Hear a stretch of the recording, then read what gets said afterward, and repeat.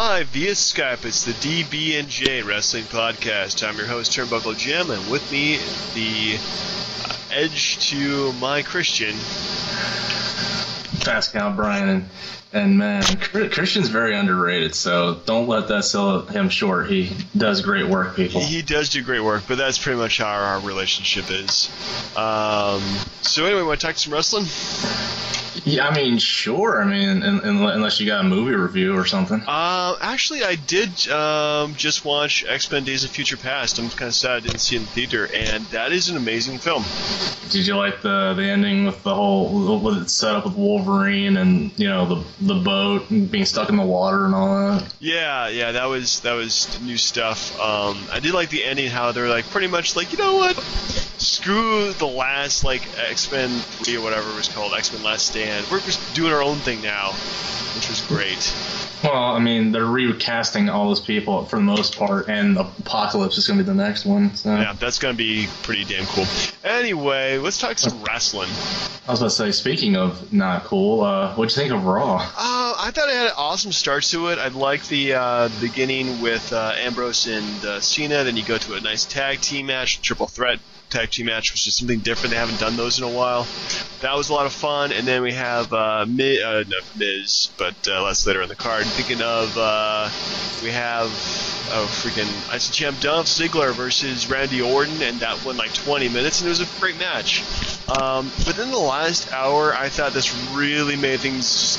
They started cramming as much crap as they could in the last hour, and so the main event didn't happen until 10:56 is when they actually got started with the whole damn thing, and then it ended just by ending. So by ending, I mean it was pretty lazy. It's just, I'm gonna do an attitude adjuster. Well, freaking Dean Ambrose gets the contract. Wah wah.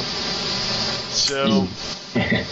Yeah, I mean, was there anything else that you liked? I'm trying to think of some other stuff I liked about it. I mean, it wasn't a bad show. I think that the wrestling was pretty good. I did like the Big Show versus Rusev. I thought that was pretty cool. I like the fact they're not giving clean wins for either one of them. But yeah, overall, I think it started hot and then I got disappointed in the last hour. I get that they're building the tension. I mean, between Ambrose and Cena, but I mean, say if I'm wrong here, but I kind of feel like they were burying the tag team division at the same time. Yeah, I mean, you're not with Cena in there with Heath Slater and the Gator, the mini Gator, but I mean, I'd like to think that the tag team champions and the Usos could put up a little more competition than that. Yeah, they didn't give that enough time to make them look, spectacular, but I think they look pretty decent considering that these are the two biggest baby faces they have in the company right now. It's not too bad that they lost to them. So. But I mean, can we stop calling Cena a babyface, because he's getting booed constantly, even though JBL's like, he's getting a reaction from the fans. Yeah, a sucky reaction. Yeah, well, his reaction is mixed at best, poor at worst.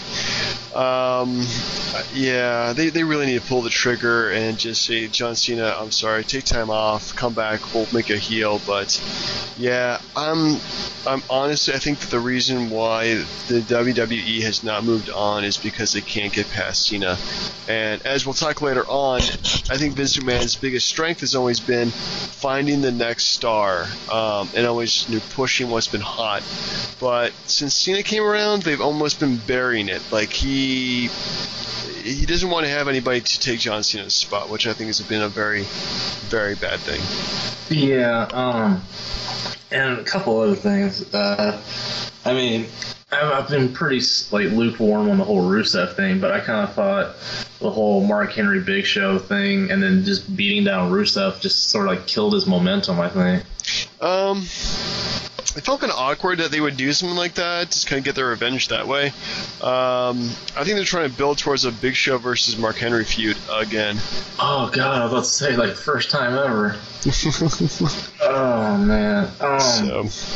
I would also like to add that I am very sick of the celebrity. I mean, can we stop calling them celebrities? Real Housewives of Atlanta. What is that? That's crap. Yeah, that's crap. I totally agree with you. I'm glad they made it short, and I think I was watching something else when they were doing that. So no skin off my back there. The whole, was it Chris Lee, whatever?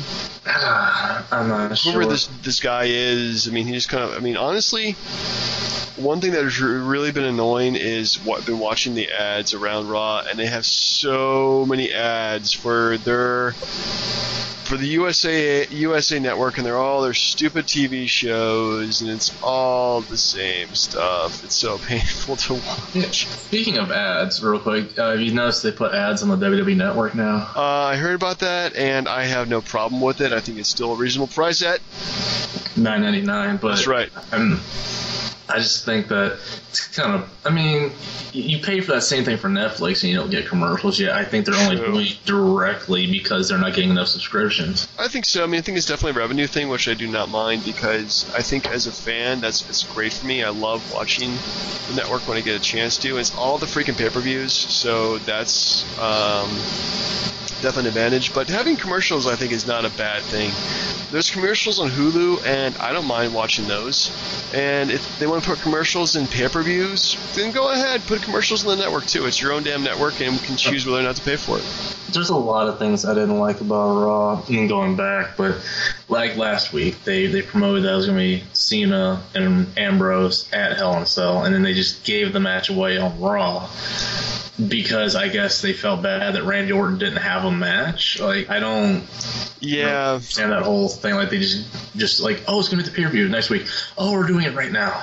Yeah, I've been noticing that too. Like, they've been doing like a lot of like matches they will like promote for the pay-per-view and then show them on Raw instead. Like when they had like Seth Rollins versus Roman Reigns, and they had that match on Raw, and they were going to do it again in the pay-per-view. Then Reigns, got the injury.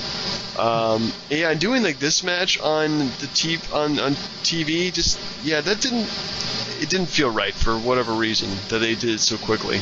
I still think they did the Rollins-Reigns match because they knew he needed surgery, but I'm pretty sure that was just a shocker for him. He did not intend for that. Or maybe not. I don't know. It's a conspiracy. It is a conspiracy. So, before we waste too much time, what letter grade would you give Raw?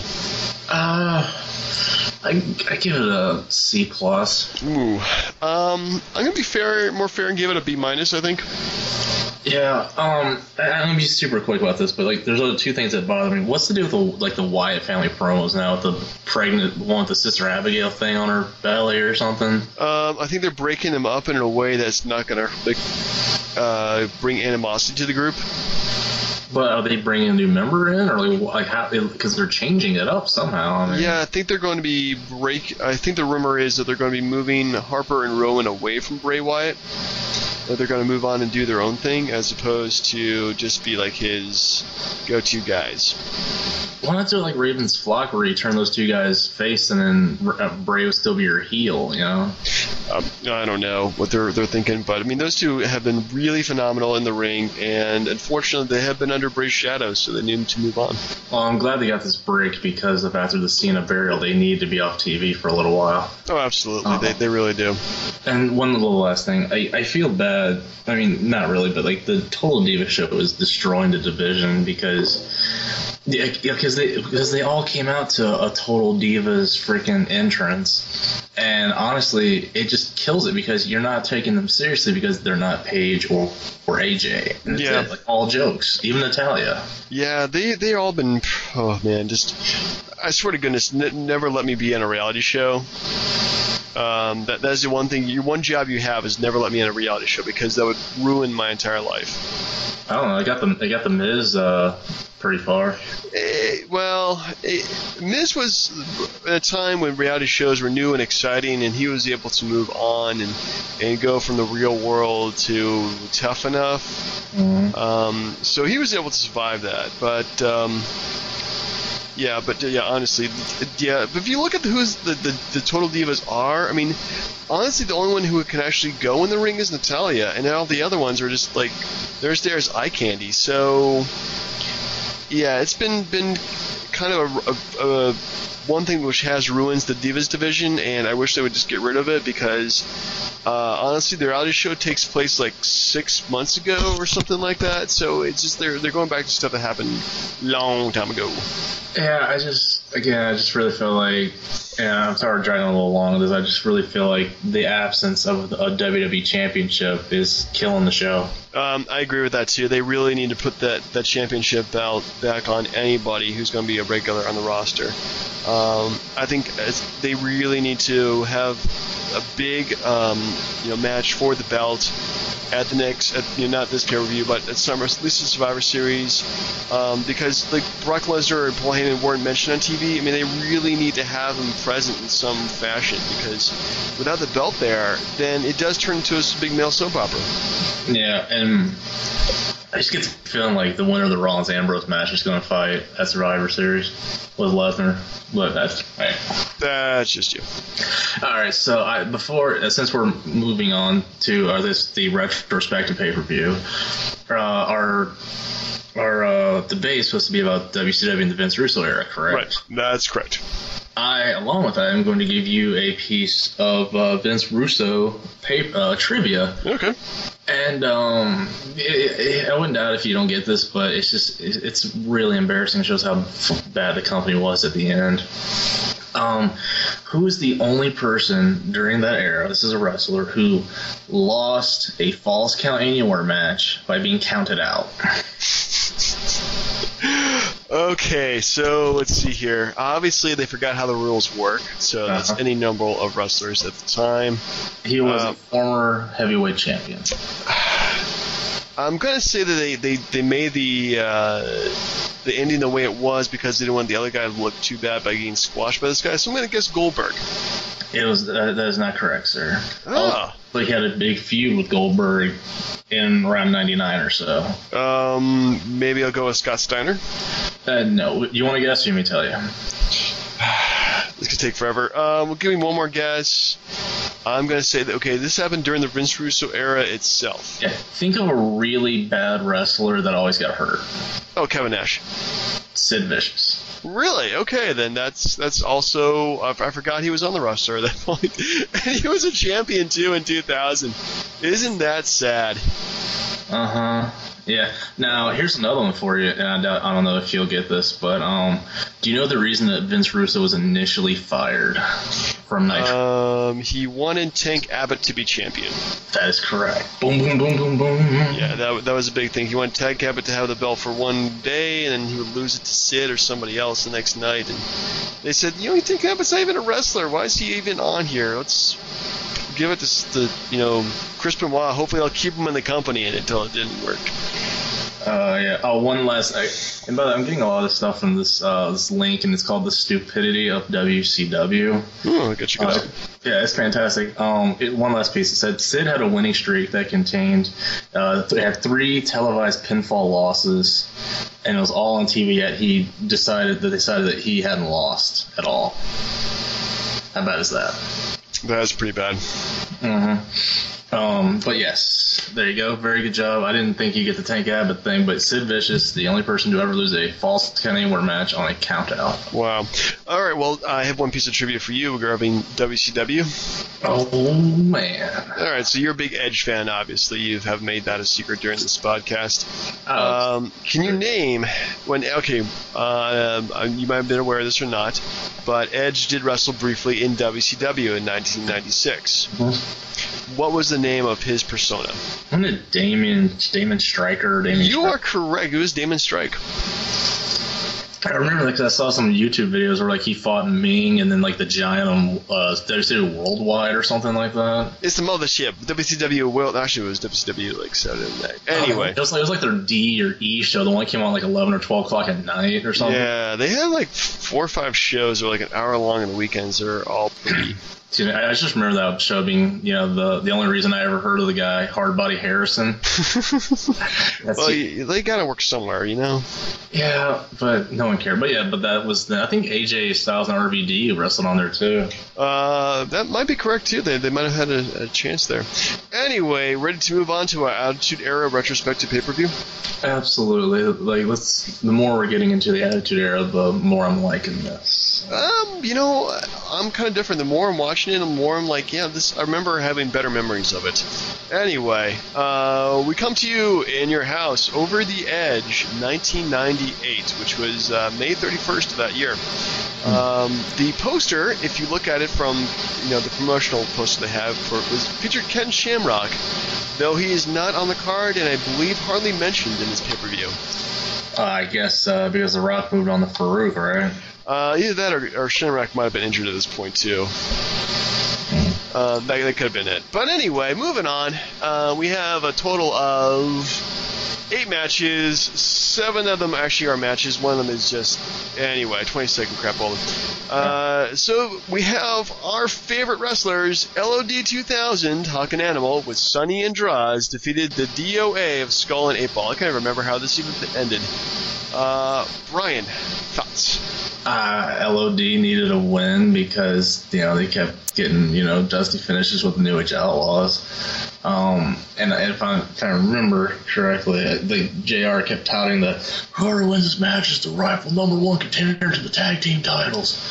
Or something like he wouldn't shut up about it. But, the match is just like 4 stiff dudes. Don't say it like that, but 4 rough guys that beat each other up. That's pretty much how I thought about it too. It wasn't anything spectacular. LOD, I think at this point, they would go on some really bad storylines and lose Sonny pretty much right after this too.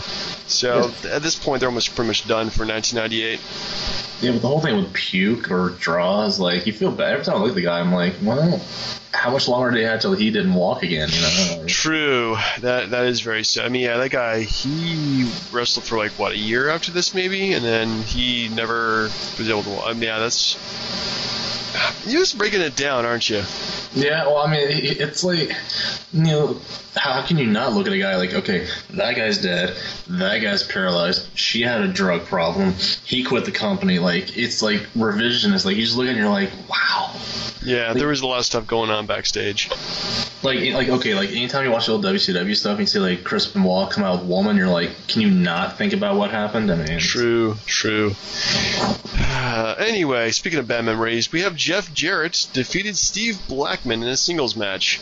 Actually, I thought this was a much better match than I anticipated. Steve Blackman had a very he's got a different style, but it works, especially with Jeff Jarrett, who's actually pretty decent in this match. The one thing I did notice in the commentary was they mentioned Steve Blackman. Do you remember his original match or first match in WWF? God, didn't he beat somebody, but I Vader. I'm trying to remember. Well, you're confusing him with the Ken Shamrock. It was pay-per-view, right? Didn't win a 6-man tag or something like that? He was 8-man tag, Team USA versus Team Canada. Oh, a Survivor Series? Right. And then in this pay-per-view, they mentioned that Steve Blackman was actually trained by Stu Hart. That's interesting. Yeah, it was they totally just changed around his backstory from being this guy in the crowd who's never wrestled before. He's always a martial artist. And anyway, but this is a pretty decent match. I think Steve Blackman was one of those guys who if given a better gimmick and another chance, you might have made it farther in the company. I feel like he was the Lance Storm of the company at the time, zero personality. True. But buzz cut and everything, yeah, it was kind of... Okay, tell me I'm wrong here.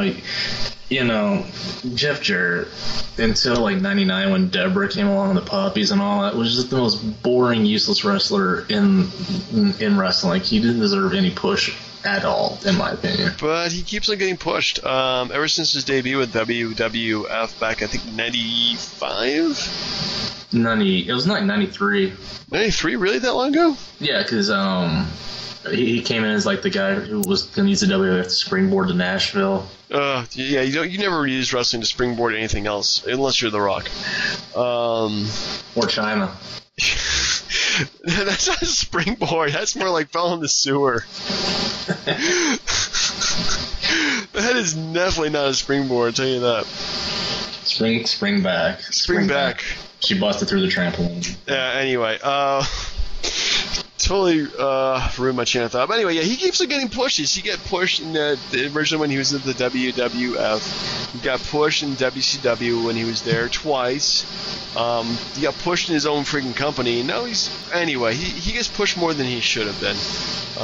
He's a decent wrestler and a decent veteran, but yeah, he's really not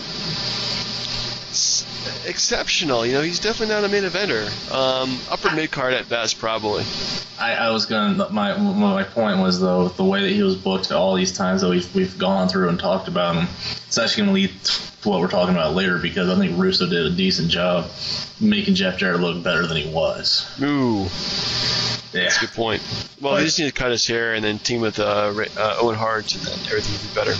I think the puppies helped too. But as far as this match goes, I don't remember if he came out with Cornette or no, Tennessee Lee. Yeah, Tennessee Lee. JEFFJARRETT. Come on, you know the last part. Oh, ain't he great? Which was like Colonel Parker in WCW. Good lord. Yep. But I mean, I don't know what you thought of this, but Steve Blackman had some kick-ass music. Yeah, he did. Dum dum dum dum. He was really, really underrated. And but then his best time was when he was with Al Snow's Head Cheese. Poor guy. Poor guy. Yeah. Anyway, moving on.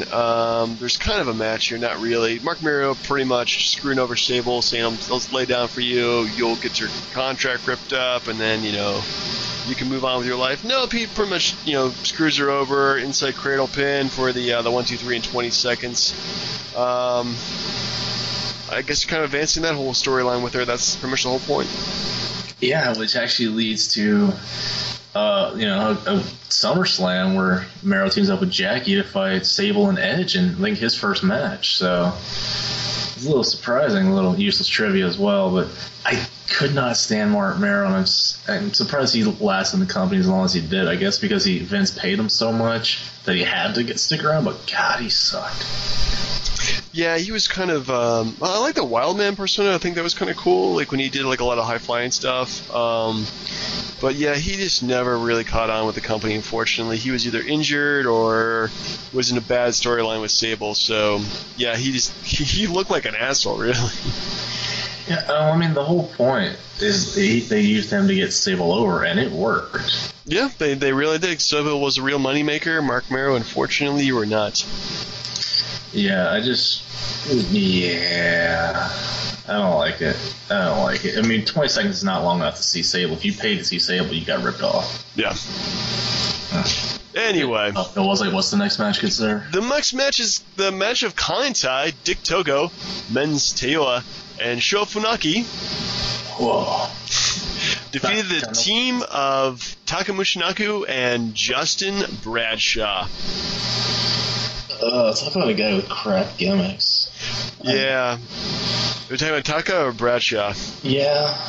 Either one, but especially Bradshaw. Yeah, Bradshaw, he just went from one thing to the next. He was a new Blackjack, and then he was an Acolyte, and then the time he actually went over was probably his JBL gimmick.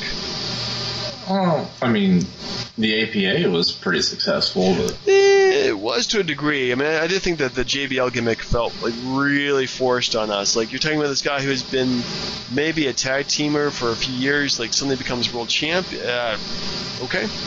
Oh, I love the JBL gimmick. But anyways, as far as this goes, if you have the time of the matches in front of you, you'll notice that this match went longer than the next match, and that had no business of doing that based on the feuds that were being, hyped up for the pay-per-view. Right. So I don't understand why this match got as long as it did. It didn't deserve it. No. There was maybe one or two cool spots. There was a spot where Kantai pretty much holds JBL down, and they do their pose thing where they jump on his back and pose. And he just pretty much destroyed him after that.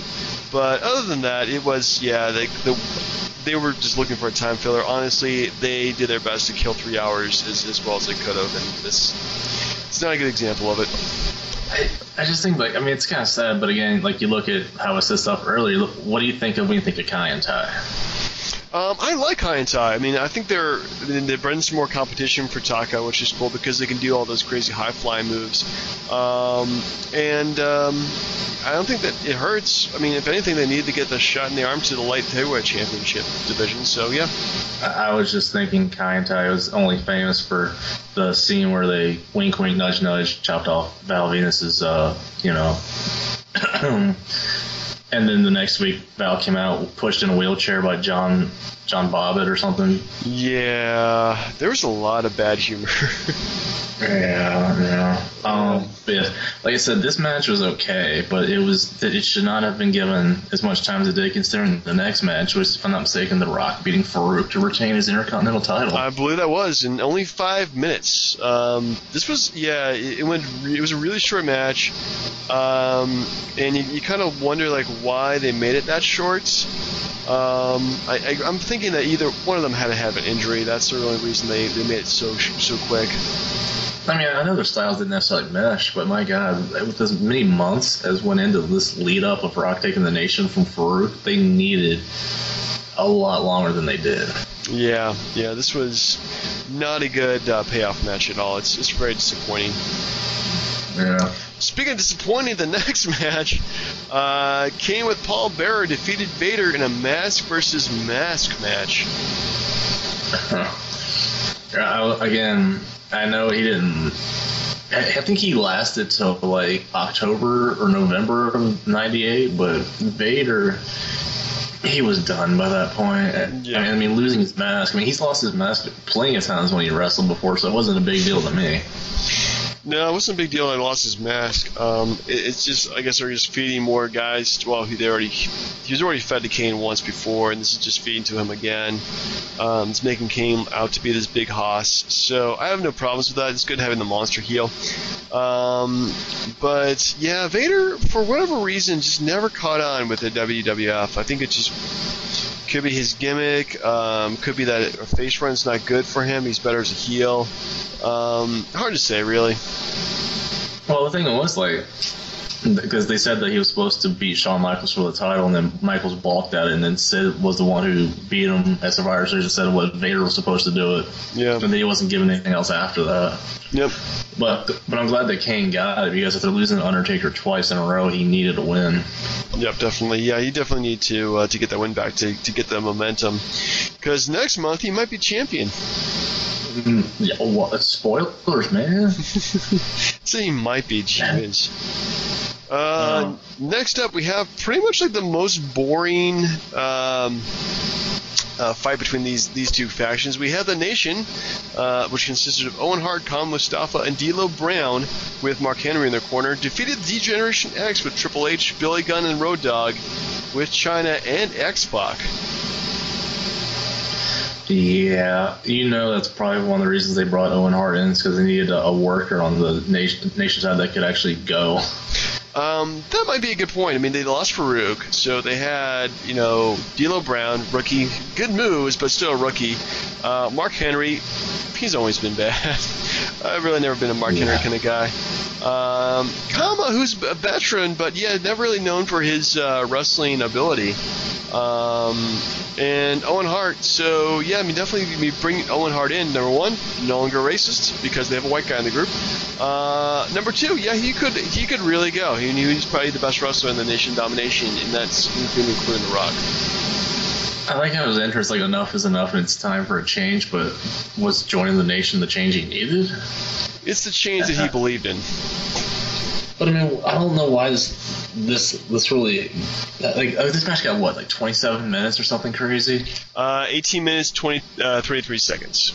Yeah, like half of that could have gone to The Rock and Farouk. Like, it just didn't make any sense, because I know in the weeks following this, I know Triple H lost the European title to D'Lo, and then like he won the Intercontinental title from The Rock or something. Like, they just kept swapping belts or something like that. But I'm sorry, but like 18 minutes on this kind of match where The Rock's not in it, I just didn't have any interest. Yeah. All right. Well, there is no interest I had either, at all. So we come to our main event. Was champion Stone Cold Steve Austin defeated Dude Love in a no disqualification Falls Count Anywhere match with Vince McMahon as a special referee, Undertaker as special announcer, Jerry Briscoe as a timekeeper, and your ring announcer is Pat Patterson. This is the Attitude Era at its best, if you ask me. I don't know.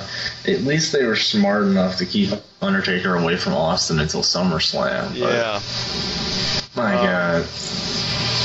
Could he have gotten I mean, I know Cactus was a good guy, but something. I guess Mankind was over as a face too. Like they couldn't just give him, Mick Foley had to be Dude Love, but I didn't think that was the best way to start off the Austin era. No, Mick Foley's a good wrestler, good worker, but yeah, in terms of like being like a heel, especially after he'd become so popular over the past year. But then again, you look at the roster and you're like, who else could they have given him, really? I don't know. This is where keeping Bret Hart would have been nice, but yeah, if they had like Bret Hart versus like Steve Austin, that'd been awesome. But I mean, it's hard to take Dude Love seriously because he just turned into a corporate stooge. Like it was more about McMahon and Austin than who Austin was fighting in the ring, Yeah, they really needed to. Yeah, well, unfortunately, at this point, I mean, they'll have several serious main eventers by this point the next year. But at this point, I mean, they were like, who can we have them fight that's gonna be realistic? So I think Dude Love is pretty much the best bet that they had.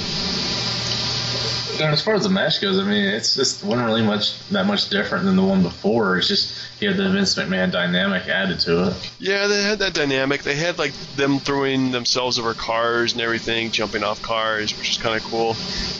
Really using the whole set as a battleground, and the fact they kept on changing the rules during the match, I think, was pretty cool too. But yeah, it wasn't anything spectacular. Yeah. But so I mean, technically we're 2 pay-per-views into the Attitude Era, so what do you think? Let's see here. Let's see here. In terms of this, like, being a good pay-per-view, would I watched it if it wasn't, like, say, an Attitude Era pay-per-view? Probably not. I mean, there's not really good matches at all.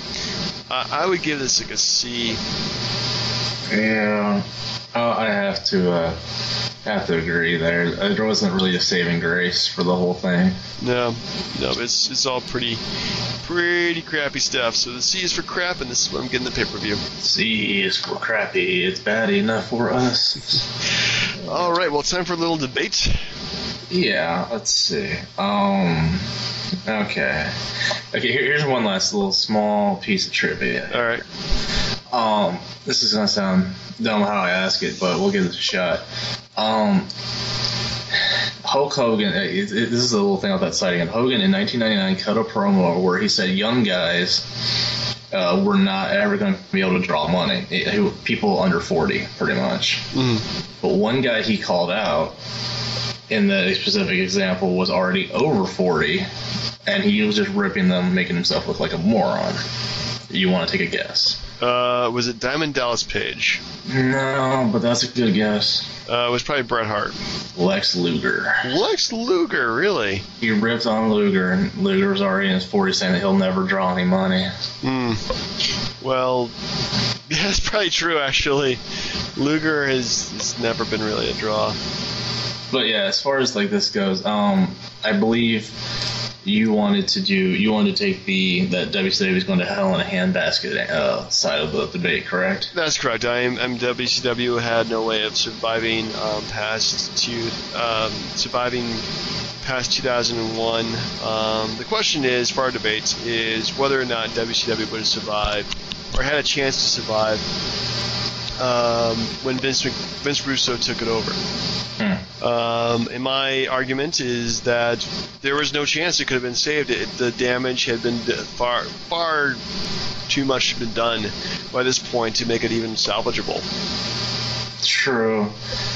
I mean, there's a lot of stuff. Like, if you go off this page and looking at it alone, then you'll completely agree with yourself. But at the same time, there was a lot of things that were good that came out of that, at least I think, and I think the company could have had a chance if they, there's a lot of things that could have been better if they had a chance. All right, so essentially we have 3 questions for each of us. I'll ask a question for you first, and then the next question, and then I'll of course have my answer, and then I'll give myself the next question, and then we'll finish it up with our idea of what if WCW could have survived. Yeah. So I guess this is kind of a biased debate because I came up with questions, but you know what, you can come up with the next debate. Yeah, absolutely. All right, so the question is, first one, could the roster make it another 2 years? Would you like to start, sir? Would I like to start? I mean, are you asking me to start? Because I don't mind. Oh yeah, you can start. It's my list. You can start. I think that it could have, absolutely. Again, but the thing is, it's not about the roster. I mean, the thing is, the reason it was killed is because, again, Bischoff had a group to buy WCW, but they said that you could have the company. You could have, the name, the video library, all the licensing, but we're not going to give you any cable time on TNT.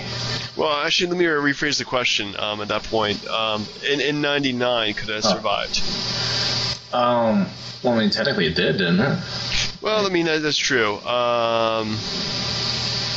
But just given that roster, I mean, would it be able to compete with the WWE at that point? Well, no, and it didn't. I mean, here's the thing. It planted the seeds in the right way, but it still messed it up. If you look at it, I mean, you still had, Flair, who, for whatever reason, decided he wanted to be a heel, which no one cared for, and then that made Hogan a face, which no one cared for. But I mean, who was being pushed at the time? The same guys like Nash, Hogan, Sting, Luger, Bret Hart, Savage. All the same guys were at the top, but as the time went on before the company ended, they started weeding those guys out, and the younger guys were getting their chance. But 99, I guess I'd like to think that towards the end they were doing a better job of pushing the younger guys, but in 99 I can't even side with that because the same older guys were getting their push. I mean, Hogan went back to getting the red and the yellow just so he could feud with Kevin Nash for 2 months, and then had a feud with Sting where they kept hitting each other with the baseball bats. It was hard to watch. Oh yeah, no debate there. I mean, so I feel bad. I should be arguing towards the roster being at that point, but it's not, because like I said, it gets better later on. But in '99, the roster was crap. Yeah, I mean, in '99 they didn't have much to work with at all, to be honest with you. I mean, they had, I believe, the first pay-per-view that Vince Russo did was the main event. Bret Hart was versus Chris Benoit, which were probably the two best workers you had in your roster at the time. Yeah. And there wasn't really any upcoming star at that point that they could have put their put the company around. Unfortunately, maybe Goldberg. I mean, Goldberg had always been pretty big when he was with the company. But I don't think Goldberg had the ability to hold down his back for 2 years while he constantly, they constantly tried to move their numbers against Raw at that point. Well, the thing was, and I guess you forgot, a lot of the good stuff that they had was because they used Bret Hart and because they used Chris Benoit, and they started pushing all the young, Booker T started getting more of an opportunity. Right. I know Jeff Jarrett had just come back to the company at that point, and where he eventually got the best push of his career that he didn't generate himself. But it's I can't defend it. I thought the roster was terrible that year. Okay, so what question would you ask me to just kind of counteract that, in terms of them surviving for past '99 and being successful? Well, I mean, it's the same thing. We can look back at it and say, well, they did this wrong, they did that wrong, and we see all the proof in the pudding. From the finger poke of doom through just some god awful stuff with Fall Brawl that year and Goldberg getting injured, but the thing is what would you have done differently? yourself, because I mean, at this point, we're just playing. What could we have done better? What if? Okay. Well, what would I have done to save WCW at that point, 1999? The biggest problem with the company at that point is that, well, two things. Number one, they had a loaded roster of tons of main event guys who main evented during the earlier 90s and also in the 80s. Unfortunately, guys who had a lot of creative control in their contracts and everything like that. And also, they were competing against WWF, which had become a lot more, it pretty much invested in their Attitude Era and doubled down on it to the point where they were completely different than they were, 3 years before. So what I would have done was been to sit, not fire, just sit a lot of the big talents. You don't need a Hulk Hogan because his time had come, about 10 years before, practically at that point. You don't need a Ric Flair, on a daily basis. You don't need a Kevin Nash who was showing his age. Scott Hall who's definitely showing his age and his habits. And, there's tons of other guys you could have dropped. I would have honestly gone completely different, to a 180 from what WWF was doing, and make it more of a family-friendly show that showcased wrestling and made it feel more like big event, kind of almost more like a sport, as opposed to the sports entertainment that the WWF was doing at the time.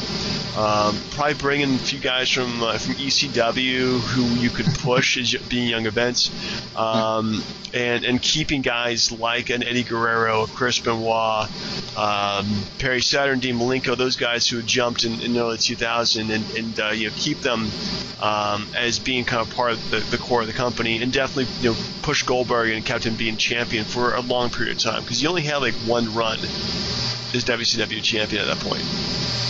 Yeah, as far as 99 goes, there's a lot of things that they just completely foobarred. I'll give you one example. Giving Buff Bagwell a push. Do you remember that? They started pushing him as a babyface and having him feud with Flair and Piper, where Flair was in Piper's corner for a boxing match at Great American Bash, but Buff had his mom in his corner to counteract the Nature Boy. Come on, give me a break. I think I'm not even remember this at all. I think I had pretty much given up WCW at that point. Well, like I said, one of the things that was the nail in Bischoff's coffin was the fact that Great American Bash 99 was the worst pay-per-view I think in history, according to anyone that's ever watched it. I mean, what was it, Nash versus Savage, and with the Hummer, who drove the Hummer that wrecked in Nash's limousine, or god awful pay-per-view. But yeah, no, I like your approach to a lot of those things, but Hogan had so much stroke at the time, I don't think that they would have just gotten away with not using him. I mean, you can you justify spending all that much money to sit him at home? I mean, I don't know. Well, you're still paying a lot of money. I would just probably bring him in and use him sparingly. And unfortunately, by that point, Hulk Hogan's, his ring abilities have pretty much, gone away.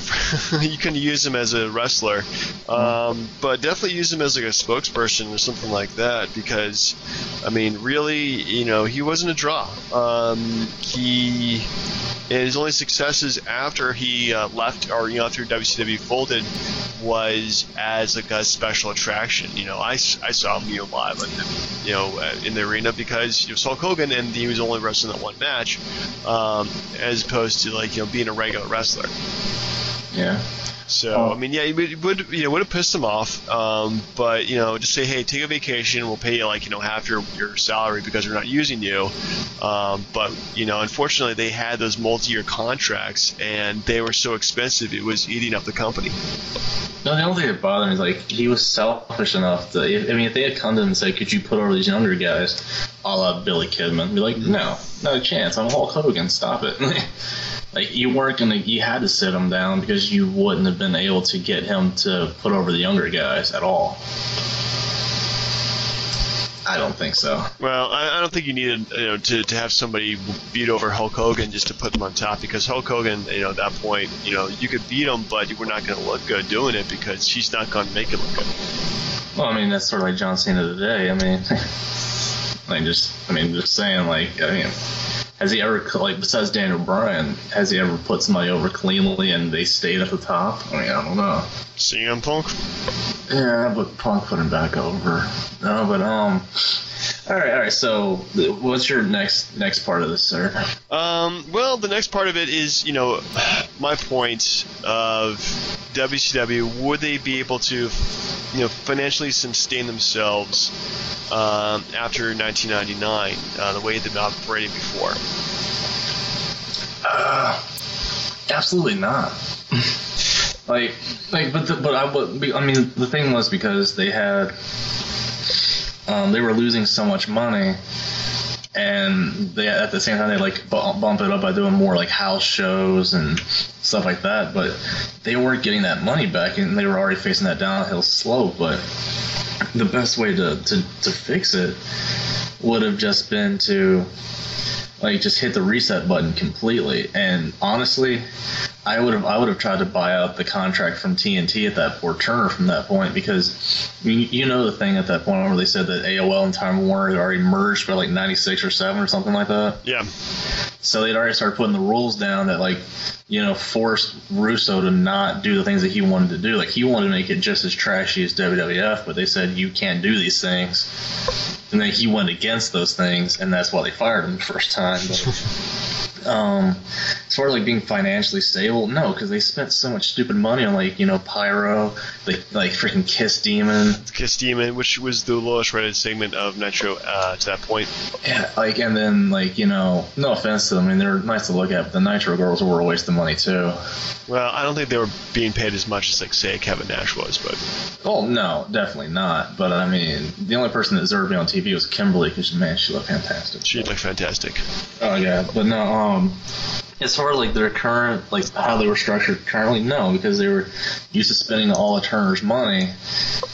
But no, the best thing they could have done, in my eyes, if they wanted to survive, was try to find a way to negotiate out of that contract and find a completely new TV network. Because as they kept going, they had to keep spending money on wrestlers that never showed up or stayed there. And by the time the younger guys were getting their push, it was already too late. So no, I don't think they could have stayed successful the way they were spending money like they were before, when they were actually on top of the business. Oh, absolutely not. So, yeah, they were just wasting their money with the stupid musical stuff. They had Master P and all that kind of crap. And West Texas Rednecks. West Texas Rednecks rap is crap. I'm looking over the 1999 Great American Bash. This might be the next, the 1,000th viewing of the DB&J podcast. Yeah. We're going to have to do, we'll hang out an afternoon and go ahead and watch this crap. Yeah, are you looking at how bad the pay-per-view was? It's horrible. On card, it doesn't. Oh my God! Ernest Miller defeated Horace Hogan. Oh, come on now. That's the pilot. Miller pinned Hogan after hitting him with his shoe as the ending for that. That just sounds horrible. It sounds great because it's Ernest the Cat Miller. That is true. So, anyways, this debate, it really isn't going as far as I would like to go. I know, it's I'm trying to Yeah, you're trying to, because honestly, I'm not to knock any of your arguments. I think that they're very clear arguments, but there's a lot of handicapping that Vince Russo had because he didn't have the kind of leeway that he had with say the WWF. But yeah, a lot of it's it's a what if they did this, what if they did that. So Brian, if you could change one thing about what WCW did that would allow them to survive, what would be that one thing? This is gonna sound completely asinine, but as far as what Russo did, it probably would have fit in perfectly. So the Millionaires Club they had versus the New Blood. But they made the Millionaires Club the faces. The whole point was to get the younger guys over. So it backfired from the start, because why are we excited to see younger guys get over when we want to see Luger and Sting and Hogan win for the 1 millionth time? Yeah. So what I would have done, and again, another rehash, but it's a temporary one, is instead of calling it the Millionaire Club, you turn all those guys into the NWO. All of them. Like DDP, Luger, Sid Vicious, Nash, Hogan, Sting, the whole bunch. And pretty much all of them were in the NWO at one point anyway, except for Sid. I mean, even Flair. Put them all in there. But what you do is you have the younger guys get over on them. Because, I mean, the simple thing is, like, you force the guy's hands. You're like, look, if you don't help put these guys over so we have a future, I mean, we're still going to pay you, but we're not going to use you, so go home. And either they would have put the young guys over, or they would have gone home, which would have given that time for the young guys to do it anyway. So assuming that they played along, you would have gotten two birds with one stone. You would have gotten the new guys over by pushing them over main event championship talent, no matter how old they were at that point. And at the same time, you would have finally given WCW the victory over the NWO that they never got in the 3 years of being made to look like morons.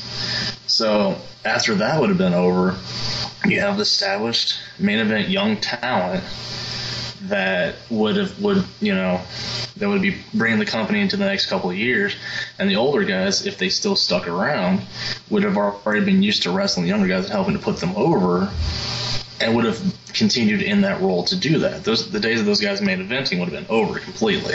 Oh yeah, I totally agree. I mean, I think what had happened in WCW is that they hit something really hot when they had the NWO, and by bringing in Kevin Nash and Scott Hall, they definitely teamed up with Hogan. They became a huge group, literally huge. I mean, they had like dozens of people in the NWO at one point. But the thing is too, like when that run was over in like 90, I think by 98 it had pretty much gone as well as they could have gone with it. But they never really ended it. They never had an ending for the NWO. NWO kept on disappearing and then coming back and then disappearing again. But yeah, they never had that victory over the NWO. But I think at the point when they got to like 99, 3 years after they'd had their initial successes, they're like, well, crap, what do? We really haven't been building for the future. And I think the biggest thing that WCW did wrong is let go of younger talents like a Chris Jericho or the Giant, aka the Big Show, Paul White, because they were the future of the company. You could have them for a good 10 years, and these guys would still be going for you. They have definitely showed great longevity in WWF and then WWE after that. But yeah, they just got rid of them. They just said, we don't need you. We have these 40-year-old guys who draw better than you. But maybe true at the time, but they just didn't think to the future at all.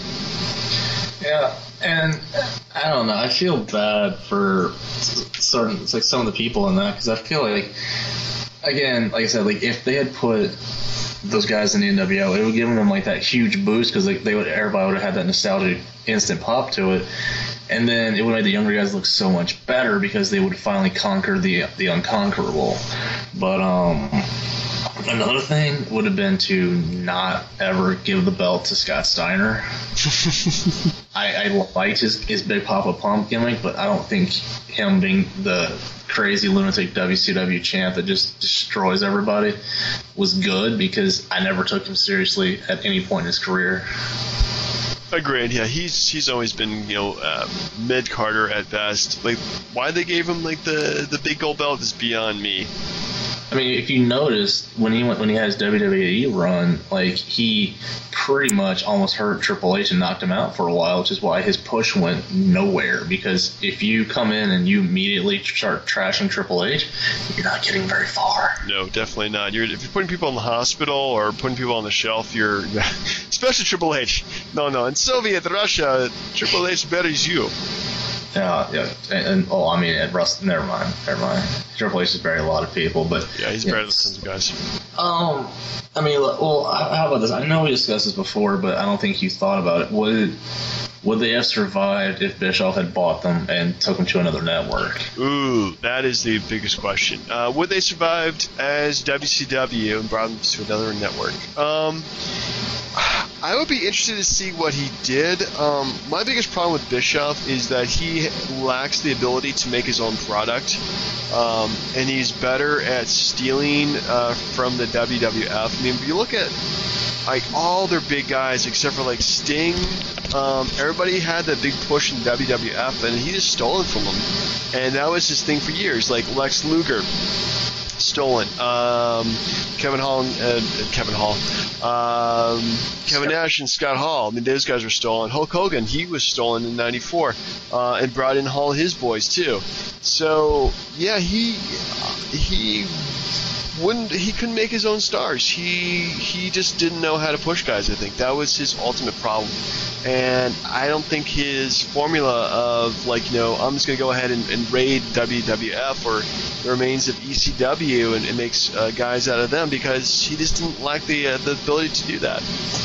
I still think they would have made it. They still would have made it, because you put them on a different, even if it was Spike TV or TNN, where TNA went, or even like Fox, where they were rumored to go.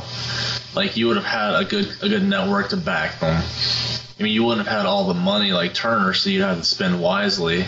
So you would have had to push younger guys, because you could afford younger talent, and you couldn't keep you keep one main event guy around, where it's like a Goldberg, probably a Sting, maybe Ric Flair, I'm not sure, but just to bring over the original WCW fans to the new product. But I still think, given, like, if you like, let's say they got a different network and had like 3 or 4 months off, take some time to like cool the systems up, like come up with a new plan, start fresh, that kind of thing, it would have been completely different. Like, because I know you said you didn't watch at that point, but even at the end, they had a lot of really good talent, like, Shane Helms. I know they had Mysterio was still there, Kidman was still there. They had like a lot of, like, Lance Storm, a bunch of good cruiserweight talent. Like, they had a lot of really good guys who, Canyon was still there, and he was really good. Like, they had the talent in place, the younger pieces, that if they had kept going, I think they would have been a lot better off, because the older guys were just gone. So all you had left was the new WCW. Well, unfortunately, that never happened, so we can only speculate. But yeah, I mean, that's definitely a good point. So it's kind of hard to say whether or not WCW would have had a chance to survive. And I mean, we're so desperate now that's why we're still talking about this, because there's not enough competition now. Because, I mean, I'm pretty sure you would agree, if there was a number 2 company that was a solid number 2, WWE would be booking the crap that it does constantly. It does it constantly because there's nothing else out there, and they don't care. Agreed. I think, unfortunately, the better wrestling show that is out there is NXT. Mm-hmm. And I think, it's their own product. It's their B League. But just watching that recently, I'm like, this is phenomenal. This is what I wanted. Like, when the ECW was brought back, this is what ECW should have been, which has been like a junior league and bringing up the new stars.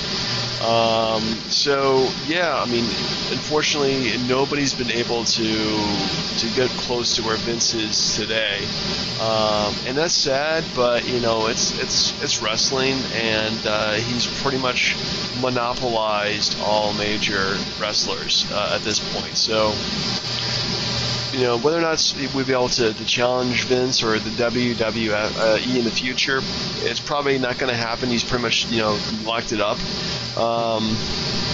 But yeah, unfortunately there has not been a solid number 2 show, and there are shows out there like Ring of Honor, TNA, but they hardly get as much viewers as the WWE does. So yeah, there's really nothing out there else to come close. Yeah. It's real quick. I know we're getting towards the end, but here's another good example of something. It's a piece of trivia for you. Okay. Who's the only person during the Nitro era to have ever kicked out of Hogan's leg drop?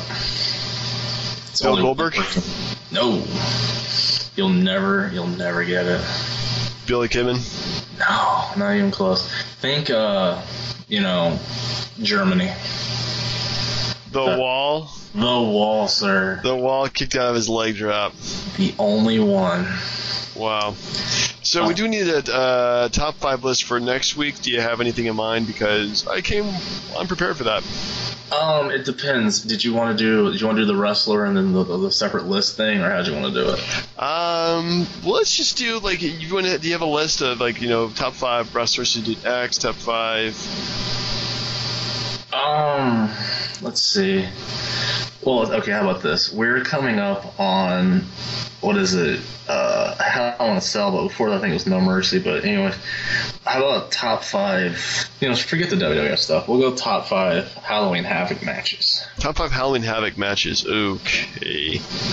Yeah, it's going to require some research there. Yeah, I mean, unless you want to go October stuff, like I said, WWF had bounce back and forth in their pay-per-views and all that. If you want to include Hell in a Cell matches, that's fine too, I guess. All right, let's just do a top 5 October matches. Yeah. Just a little disappointed with the whole WCW thing. Did you know that they actually gave James Brown $25,000 to appear for 2 minutes at the Super Brawl 2000, even though they didn't advertise that he was going to show up at the show at all? Yeah, I believe that. Yeah, it was really, really bad. So, it was... I really wish they were still here, but man, they sucked. They made so many stupid decisions towards the end. It was ridiculous. But unfortunately, it wasn't that the WWF had a better well, they did have a better product, but the thing is that the WCW did not know what to do at all to react to it, and so they pretty much threw everything they could. Or they pretty much threw all their bad ideas and just didn't have any good direction. All right, and so next week is also King of the Ring 1998. The King of the Ring 98. All right, sounds like a plan, man. All right, well, have a good week, sir. All right, so for the DB&J Wrestling Podcast, I'm your host, Turnbuckle Jim. Fast Count Brian. Take it easy, everybody. See everybody next week.